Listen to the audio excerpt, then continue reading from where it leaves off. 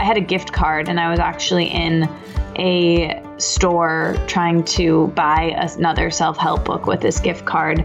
And I was just like, I don't know. I don't want any more of these diet books, and I don't want any more self-help books. I thought the answer was just finding someone I really looked up to and admired and thought was beautiful and thought was smart and liked their life. And I was like, I'll just eat what they eat, and I'll believe what they believe, and I'll do their practices, and I'll be like them, and I'll be happy.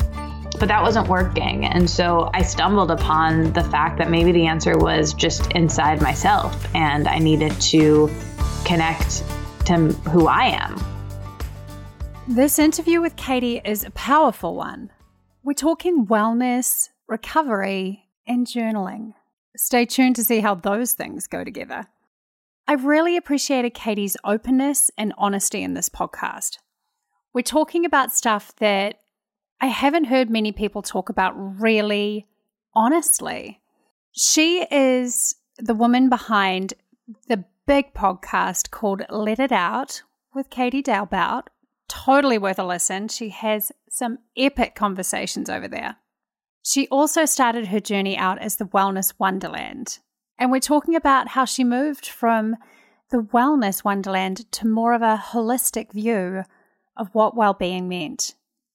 We're also talking about the nice and not so nice side effects of wellness, how she uses mental gymnastics to this day to challenge some of her immediate thoughts, the power of getting real with yourself and how you can do that, and how you can make your life your masterpiece, not your body. Stay tuned for this beautifully wise and feeling interview with Katie Dalebout. Welcome to Here to Thrive. I'm your host, Kate Snowwise. This is a podcast for people who are ready to step up and live a happier life. It's for those of us who are dedicated to understanding ourselves and getting the best that we can out of this thing called life. It's a mix of psychology and modern spiritual thought, always with a focus on practical advice so that you can take it back and apply it to your own life. I don't believe we're here to merely survive. I truly believe we're here to thrive. So let's get going.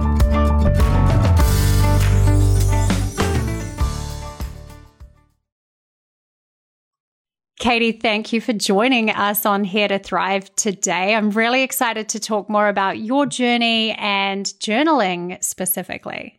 Yeah, thank you so much for having me. I'm so happy to be here.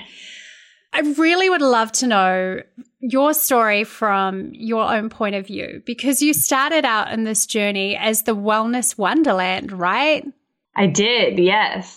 Can you talk to me about personal growth and how your journey in this space of personal development really transpired? Yeah, of course. So I started a blog, like you said, called The Wellness Wonderland when I was in college a bunch of years ago. And at the time, wellness was, kind of coming up, but it wasn't at all what it is now, where it's really exploded in places that aren't, LA or New York. It's kind of exploded everywhere.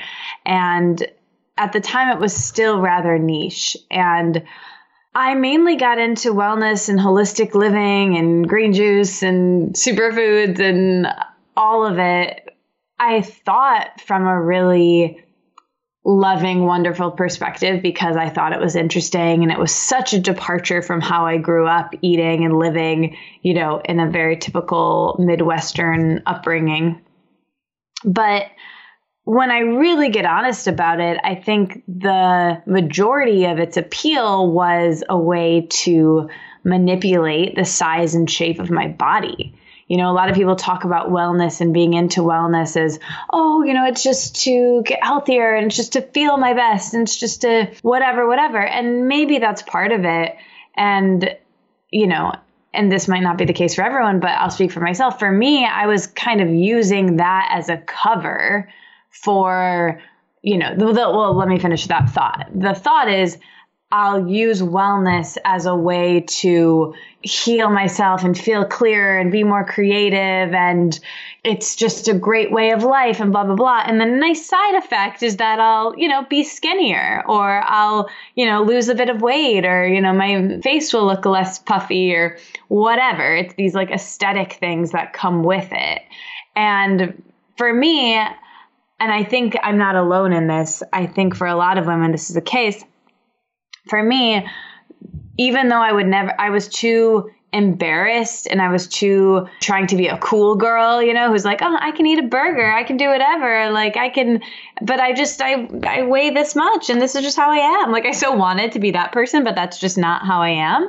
And so you really used wellness as a veil to make it cool for me to diet, right? Because dieting, in the 90s, we at least called a spade, where dieting was just something that people did. And it was like Diet Coke and low fat and blah, blah, blah. But in the 2000s, it became so uncool to diet, right? And dieting is horrible, and it's horrible for your body. And it's been proven that it's the number one way to make sure that you gain weight long term, So like dieting isn't good, but wellness was a way for me to really mask my dieting, if I'm being honest and I'm looking back. But I wasn't really conscious of that when I was super in it, when I was, 21 years old going through this, 21, 22.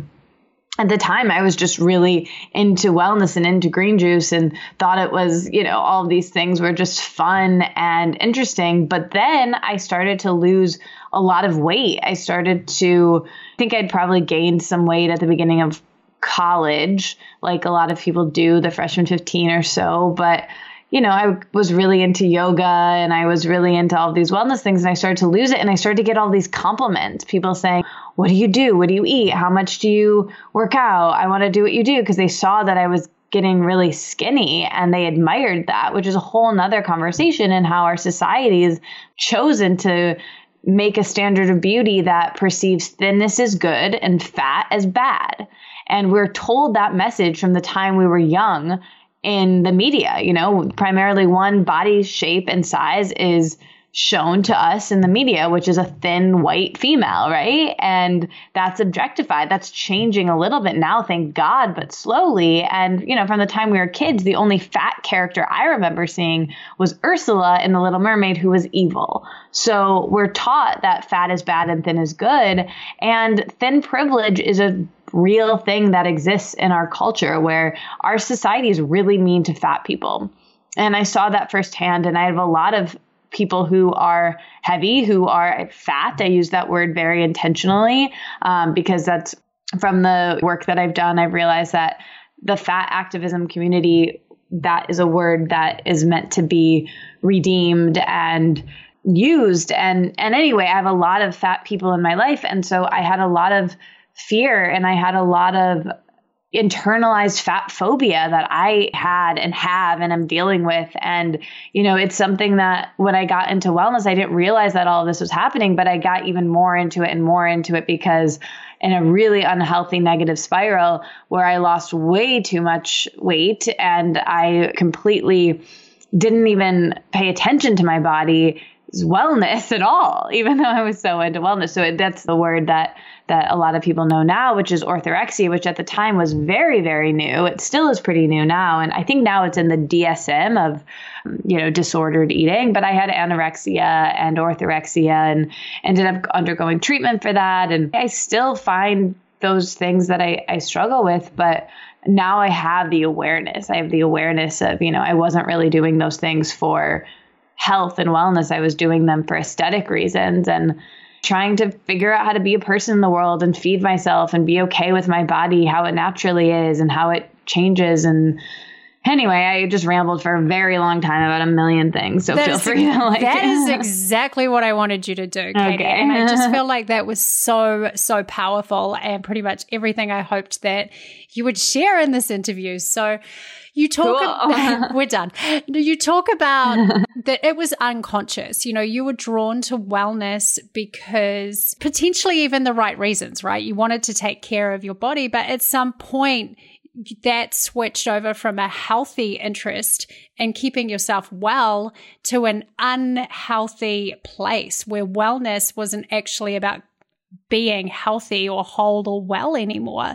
Do you think that was a gradual slide? Do you think the motivations were always a little off for you? Or now that you're kind of got this different level of awareness around it, do you look back and have more knowledge around what was going on at that point?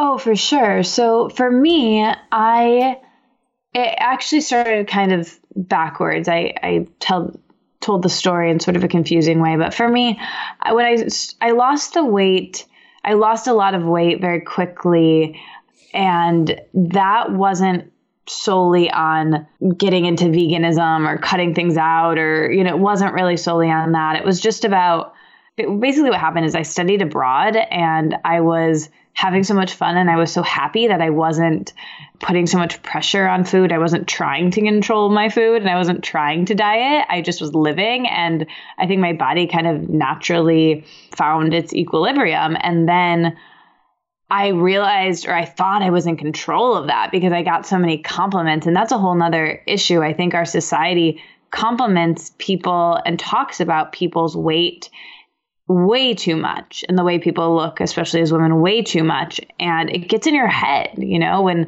I had become okay with how I looked, but then when people were complimenting me for looking smaller, I became addicted to that and I wanted to keep going.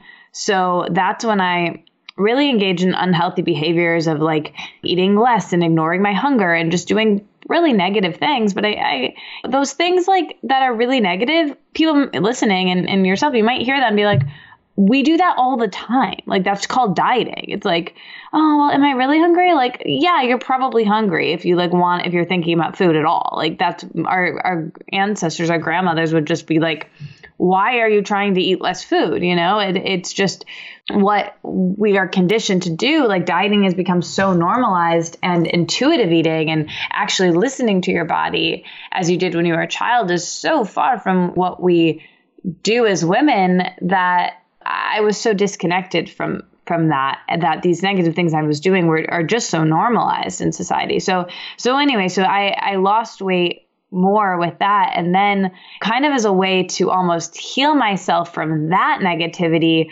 without really having to do the work of the body image work and being okay with myself as my body changed. Instead of really doing that, I was like, okay, I've got this. I'm going to just eat a certain way, or I'm going to cut out certain foods. I'm going to still eat, but I'm going to, eat a strict vegan diet or a paleo diet or what. Like, I just got more restrictive, but in different ways. And I rationalized it as wellness or as health. But I think where I am now is, it's kind of like, I always joke because my blog and my podcast used to be called The Wellness Wonderland.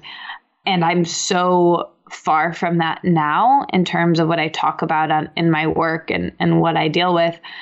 But I still love me, a green juice as much as the next guy. And I love going to farmers markets, and I do Pilates regularly. And I like wellnessy stuff, and I like wellness culture. And so I always joke, you can take the girl out of the wellness wonderland, but you can't take the wellness wonderland out of the girl. Like, those things are really useful and fun. And I like superfoods and tonics, and I like, engaging in that sort of thing. But I also know it's not necessary, and it can be expensive, and it can be exclusive. And, I also enjoy having a cocktail on the weekend with my boyfriend and staying up really late and, not getting my perfect sleep, or, missing my exercise class and going to brunch instead, because I think now that those things are wellness. And as much as I love essential oils and sage and my salt lamp, I also love, going to a concert and staying up late. And I think that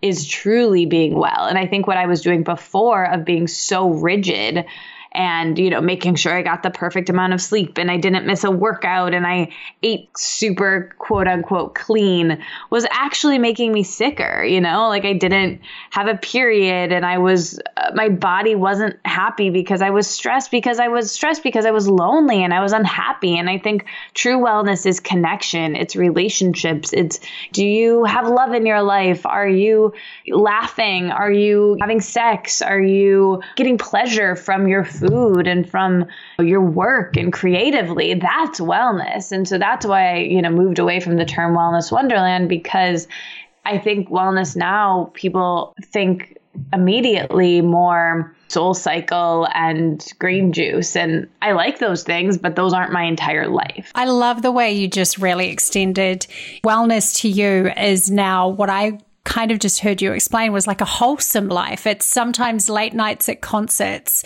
It's sometimes a green juice and it's laughing and it's joy and it's all of those things. It's not rigidly focusing on one part of your life.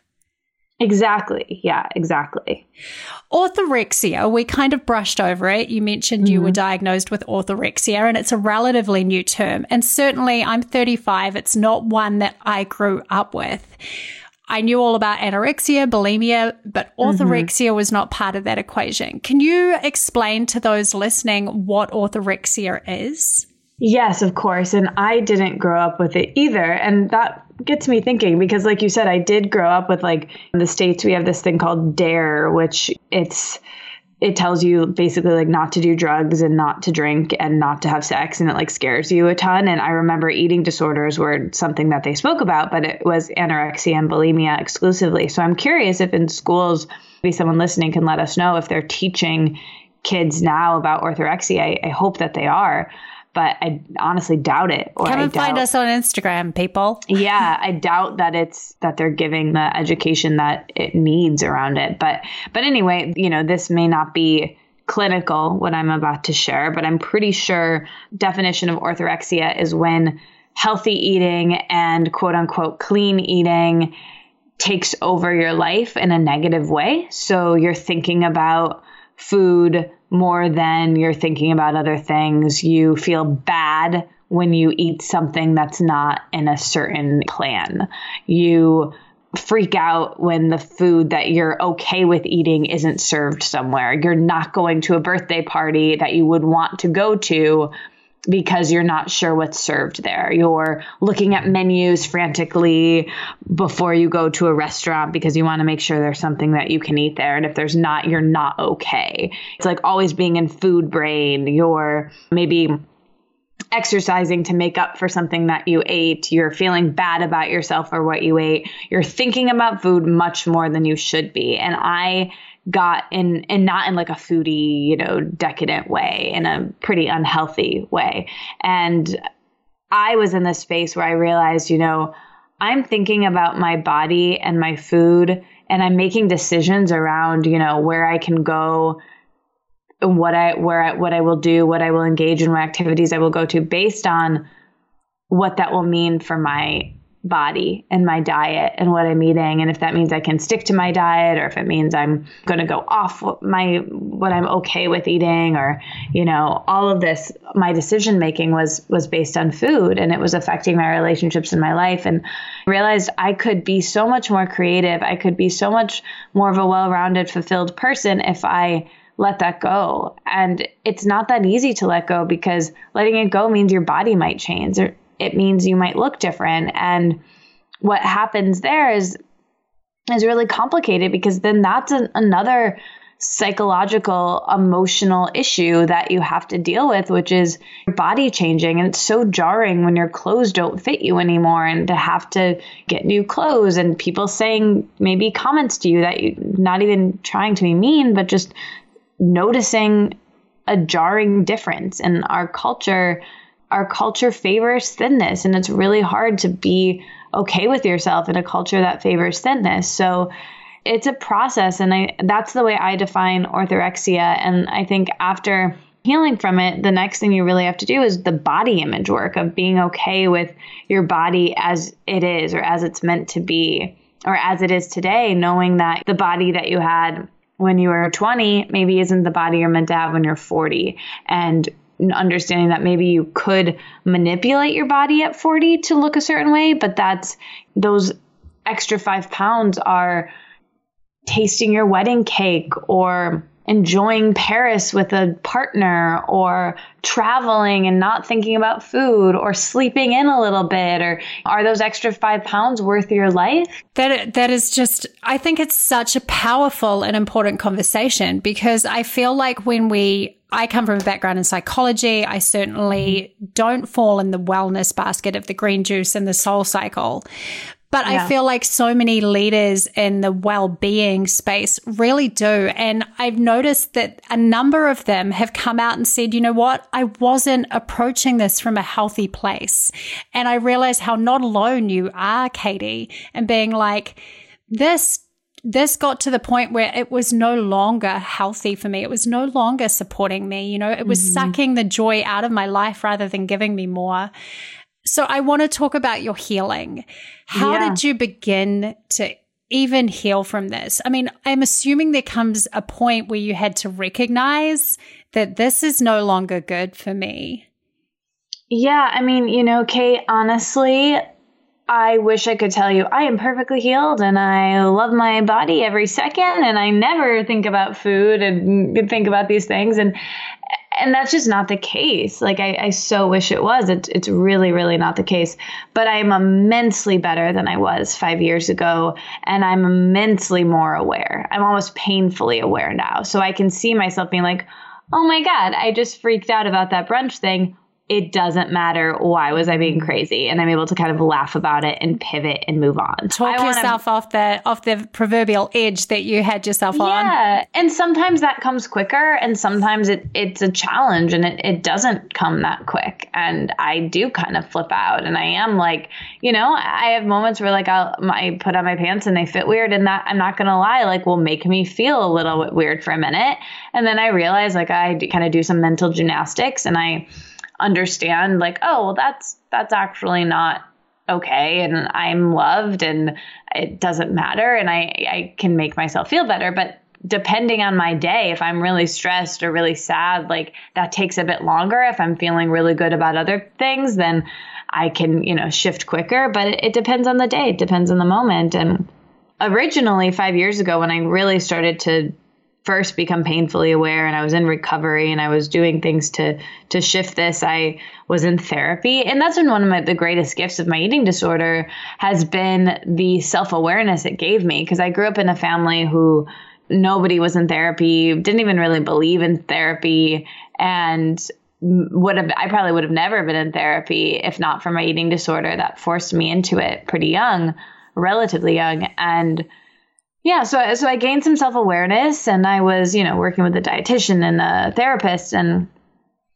I realized that I had a lot of emotional issues, you know, as we do growing up, and things that happened in childhood and just fears and blocks. The price for being human. We all have emotional issues.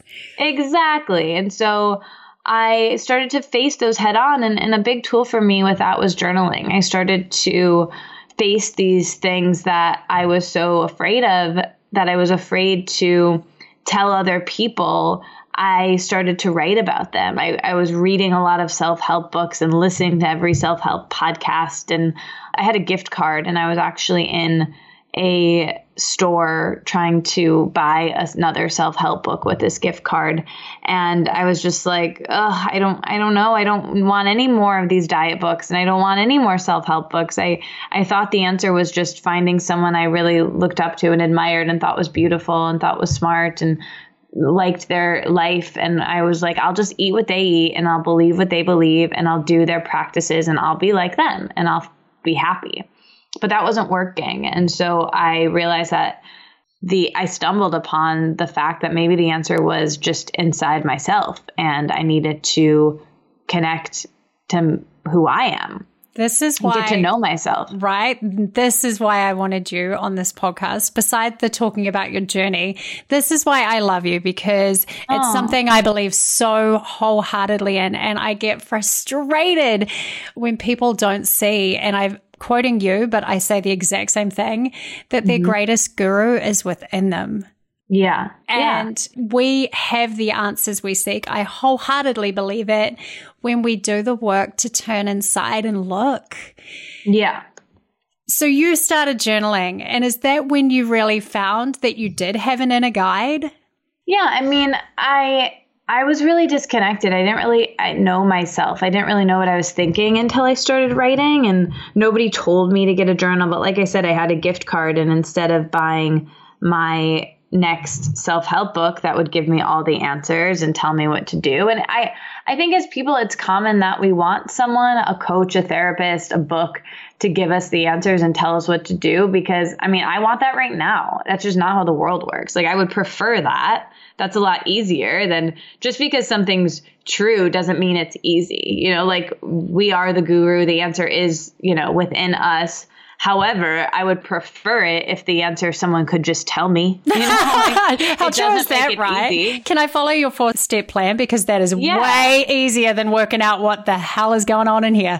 Totally. Like I would much prefer it to be easy, but that's just not the world that we live in. So anyway, I started journaling that summer in this colorful journal that I bought instead of another self-help book. And I would just ask myself simple questions like, how are you feeling? And I would be honest for the first time, because in life, all the other instances, I was wearing masks, even with really safe people like a therapist, like a life coach, like my friends or family. I wanted to be liked, you know, I wanted to be accepted. I wanted to be able to be relatable. So I wasn't sharing these really dark thoughts I was having. And I also wasn't sharing my really light thoughts, like my lofty goals that I was too embarrassed to admit. And so in this journal, I was able to get really honest and raw and uncomfortably real with myself. And then therefore, hopefully, then become clear enough to share that with other people when I was comfortable. And it made my therapy stronger and better. And it made my relationships deeper as well. So I found journaling to be very helpful for getting to know myself, developing self-awareness and clarity in my life. Do you really think that being able to write down in a journal or write to yourself helped you get that much more real with yourself that much quicker than you could have any other way? I do. I mean, I think, like I said, we constantly have at least a little bit of a filter with people.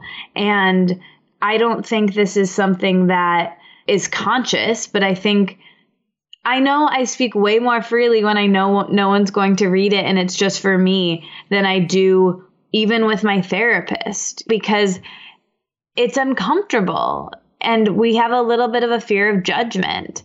And yeah, so I mean, that's just part of it. I think also it can, like I said, make your coaching sessions deeper when you can go into them with some clarity of like, okay, this is honestly what I'm thinking. Yeah, I've worked it out now. Yeah. And then you can get some help and you can get some guidance and you can talk that out and get some, you know, advice and ideas from another person. But if you go in like, I don't even know where I'm at, then it's like, okay, that's fine. They can help you and you can start to uncover that. But then maybe your session's over, where you could just hit the ground running in your session if you were like, all right, I figured it out. This is where I'm at. And these are the ABC areas of my life or my psyche or my relationship that I'm really struggling in. What do you think about this, this, and this? And what can I do to be where I want to be? It's funny because I know a lot of coaches do this, but I send my coaching clients a pre-questionnaire and I do it so that they can process some of their own thinking before we get to the session so that we can hit the ground running. And it is amazing the stuff that you can pull out of people, and it goes true. You can pull out of yourself when you give yourself a prompt and then have to answer it. It's amazing how much clarity you can give yourself. And you have a whole book that helps people do this called Let It Out, A Journey Through Journaling. And there are tons of practices in here. Do you have a favorite one or one that you still use a lot that happens to be in your book of all the tools? How many tools are in the book? I've got it in front of me. There are 55 tools. Well, you know, really how it came about is just that I was, like I told you already, journaling because it made me feel better and it was cathartic to me. But then I would start to recommend it to other people because, you know, if they had a relationship problem or a body problem, I was like, have you done this weird thing, journaling? Like, I don't know. And they would have so much resistance to it. And I think a lot of the resistance comes, you know, they'd be like, well, I'm not a writer. I don't have anything to say. And I thought about that and I was like, well, I'm also not really a writer and I didn't really have anything to say, but I found this cathartic and it gave me relief. And, you know, I think this type of writing is innate to us. And it's, if you can write a text, you can journal. If you can write an email, you can journal. And a lot of people, myself included, will feel more comfortable with it if they are guided, if they have a prompt. And that's why I made this book to be that. And I think having a prompt gets to these different corners of your mind that are previously unexplored. And in my case, you know, the book, there's a tool in there. The first tool is called the morning dump, and it asks kind of 3 questions. It, you know, sounds like poop in the morning, and you go through and let out what's ever on your mind, and then it kind of guides you into how you want to feel throughout the day. And that's one of my favorites that I do most every day. But also, you know, I don't even journal every day. I do it kind of when I need it. And, you know, I do it at different times of day. I don't want to be someone who's like adding another should or another routine because we have so many in our lives and I don't want to add more stress to people. I think that's so beautiful. Again, coming back to that point that we discussed earlier, that this is not another thing that you have to add to your to-do list to be doing it right. Exactly. Do you have, when you do journal, do you have like little routines for yourself? Do you have, like, for example, the reason I'm asking this is all of my notes that I take, I do in colored pens. Do you have a favorite pen? Do you have a favorite journal? I do, but it like goes through phases, to be honest. Like I'll have like the one that I'm kind of carrying around with me at each, you know what I mean, given time, and then I fill it up and I'll get another one. But I also journal on my computer. You know, I'll even like journal on my phone every once in a while if something comes to me. So I don't know. It just kind of depends. And I also really like a legal pad because I found a lot of people, when I started talking about journaling and I wrote this book like 2 years ago now, people were sending me or just gifting me, I guess, a lot of really beautiful journals, like something from like anthropology. Yeah, no, it was great. I found myself when I was writing in them trying to make all of the things I was writing really positive and beautiful, like the journals themselves. Whereas on a legal pad, I didn't care if I was writing something negative. I didn't care if I was crossing off or writing in big letters or getting angry on the page. And that's actually what's more cathartic than, you know, writing down my gratitude and what I love. And like, that's fine too. And that's good for the pretty journals. But I think journaling's best when it's really real and authentic. And that's not always rainbows and butterflies. Right. And the rainbow and butterfly journal might get in your way. That makes a lot of sense to me. Right? I have a bunch of intermission questions that I ask, much like you do on your podcast, Let It Out with Katie Dalebout. Cool. Same name as your book. And it's your turn. So are you a morning person or a night person, Katie? Oh, well, I don't know. I mean, I don't know. Gosh, it's so hard. I love the mornings. Like I love being up in the early morning. I enjoy it. I like the evenings too. I like cozy evenings. I love going out to dinner. It's like my favorite activity. It's like going out to dinner with my boyfriend and like just talking is like my favorite thing, my favorite activity to do. So I really like both. Is that allowed? Yeah, it's totally allowed. Okay. So did I interpret that the mornings are more for you and nights are more for you and others? Oh yeah, for sure. Yeah. I don't like to be around people in the morning at all. And I don't like being alone in the evenings. So. Yeah, perfect. What is currently sitting on your nightstand? Can you remember? I can actually look at it. So I can show you. Yeah. I can even send you a photograph. It's literally like to my right. There is a salt lamp. There's a crystal that I got at a vintage store. It's like kind of silvery gold. I don't know what it is, but I think it's pretty. There's a plant that I got from my favorite plant shop in New York called The Sill.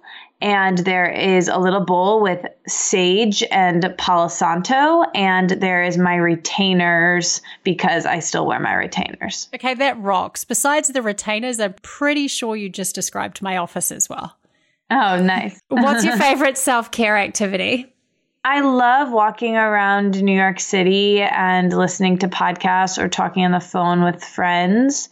What else? This is maybe like a bad one, but I love getting blowouts. I have a lot of hair and I don't like blow drying it myself, so I get blowouts a lot and I really enjoy that. There is nothing to apologize about there.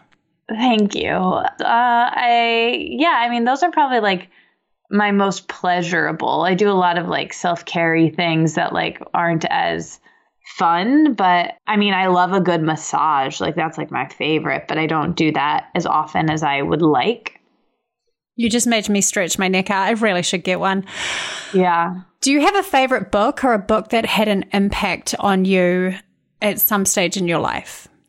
Oh, so many. Yes. Well, I'll say a book that's my friend wrote. My best friend wrote a book that just came out a month ago. It's called Letting Go of Leo, and my friend Simi Bodick wrote it, and it's great. And I got to write the foreword to it, and it's a book of personal essays about how she let go of control. Talks a lot about the things we spoke about in this podcast about eating and letting go of dieting and just not even just that, a lot of things happened to her in her life that she's, had to stop being so controlling about, and it's made her a lot happier. And she writes about that in this book. And yeah, I really love her, and I really love this creation that she's made. So is it part memoir, part kind of insightful teaching?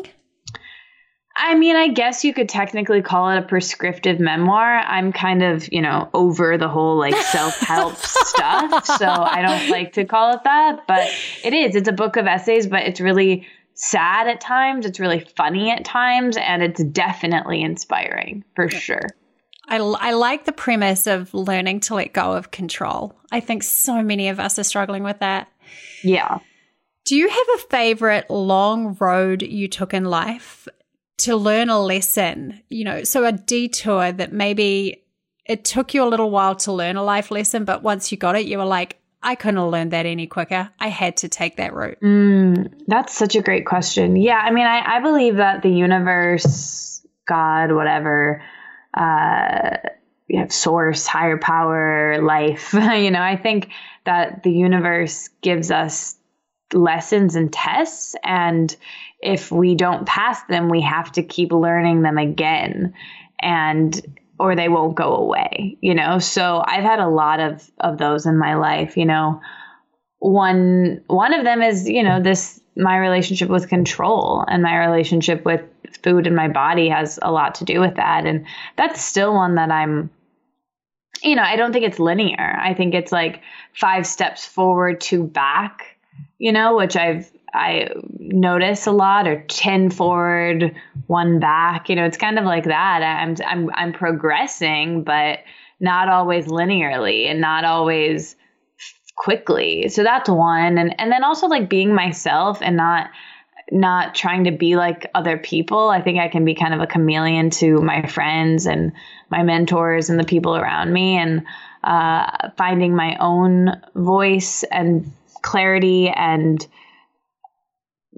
brand, I guess, and vision, and sticking to that and not being swayed and not comparing. That's definitely something that I have had to learn and relearn and keep learning, but I'm definitely far improved than I have been in the past. Oh, I think, being in this world of online, I noticed, and I haven't noticed this in myself for the longest time, Katie, but the other day I noticed I got triggered by something and felt less than, I think it was, I can't even remember what the situation was, but I was like, oh my gosh, I haven't felt this feeling in the longest time of comparison that saps my own joy, like saps my own feeling of feeling good in a heartbeat. And it was a really good reminder for me that so often, like, we never necessarily get to the holy grail, that we're all just walking this journey of, like you said, 10 steps forward, 1 step back, or 3 steps forward, 2 steps back. And while we may be progressing, it doesn't necessarily feel like that every day. And I think that's the next wave of self-help or personal development, is to be so much more gentle with ourselves. And that's really what I appreciate, because you're not alone in that. I feel like we're all doing that. We're all taking a step forward and often a step back, and 2 steps forward and another step back. It's part of the journey. Yeah, agree. What is one thing in your day that you can't do without? I can do without this, but I prefer not to. Every morning I like to, well, first I do a bunch of things. Like I do this like weird little like exercise thing that I do, and I meditate. I do TM meditation. So I'll meditate for 20 minutes. I'll drink a bunch of water, and that's like non-negotiable. That never like doesn't happen. But then the next part, I really, really like love when it happens. Like to this morning, for instance, it didn't. I had a meeting that I had to get to at 8:30, so I didn't have time to do this. But usually what I like to do is not have any meetings in the morning. And after I do those 3 things that I mentioned, I'll get dressed. And then I like to sit down at my desk with a really large, really hot cup of yerba mate tea and breakfast, which is usually fruit and nut butter or granola, or, you know, like some sort of, I like sweet breakfast, so something like that. And I'll sit down with that, and I like to just listen to like a podcast or watch a, you know, video or read an article. And I like to just sit and then be very inspired and get right into a creative task first while I'm drinking my tea. And then I fill up that tea again with hot water, and I'll like get another thing done, and I'll do all things that are things I want to be doing or need to be doing or are productive, but they aren't requests from other people. So I don't go into my email until at least, you know, 2 or 3 creative tasks have been completed. And then I'll get into my email, because I find if I do creative tasks later in the day, I don't have as much discipline and stamina, and I'm less clear. And if I do them earlier in the day, I'm better. And also with email, you know, it can be stressful and distracting, and I'm basically responding to other people's concerns over, you know, the concerns that I have and want to be, you know, engaging with. Well, I think that's why the universe brought us together today, because I think I probably needed to hear that message myself, Katie. Good. Start your day with the creative and let the noise come in later. Yeah, and I'm not, like I said, I'm really not perfect at this. Like, for instance, today, this just didn't happen. I had somewhere I needed to be at 8:30, and, you know, I had breakfast way later, and I didn't have that time in the morning, and I had to get right to email, and it was fine. It's like not the end of the world, but I prefer it when I can have a slow morning that, you know, I'm in charge of. How would you describe the soul? Oh, that's a nice question. I think it's our intuition. You know, I think our soul is that part of us that kind of knows what to do, but we don't really know why, knows to turn left instead of right, but we're not even sure why, but it's usually right. It's the part we often don't listen to because of logic. It's that part that's kind of been the same with us since we were children and will be the same when we're old, but circumstances and knowledge come in and out. I think that's the soul, and I think it's similar, and it's within each of us from the same sort of source. So good. Final quick fire question that aren't really quick fire. I need to stop calling them that. What does fulfillment mean to you? I think fulfillment, Deepak Chopra has this quote where he was asked about happiness, and he says, happiness is divine discontent because it leaves room for the creative impulse. And I always really liked that. And I think fulfillment to me is feeling safe and secure, you know, financially and in your surroundings first, and then having space and time for creative pursuits, and having support and love around you relationship wise, and then, you know, having health and vitality and comfort and general okayness physically and in your body. Oh, that was a good definition, Katie. That was Thank good. you.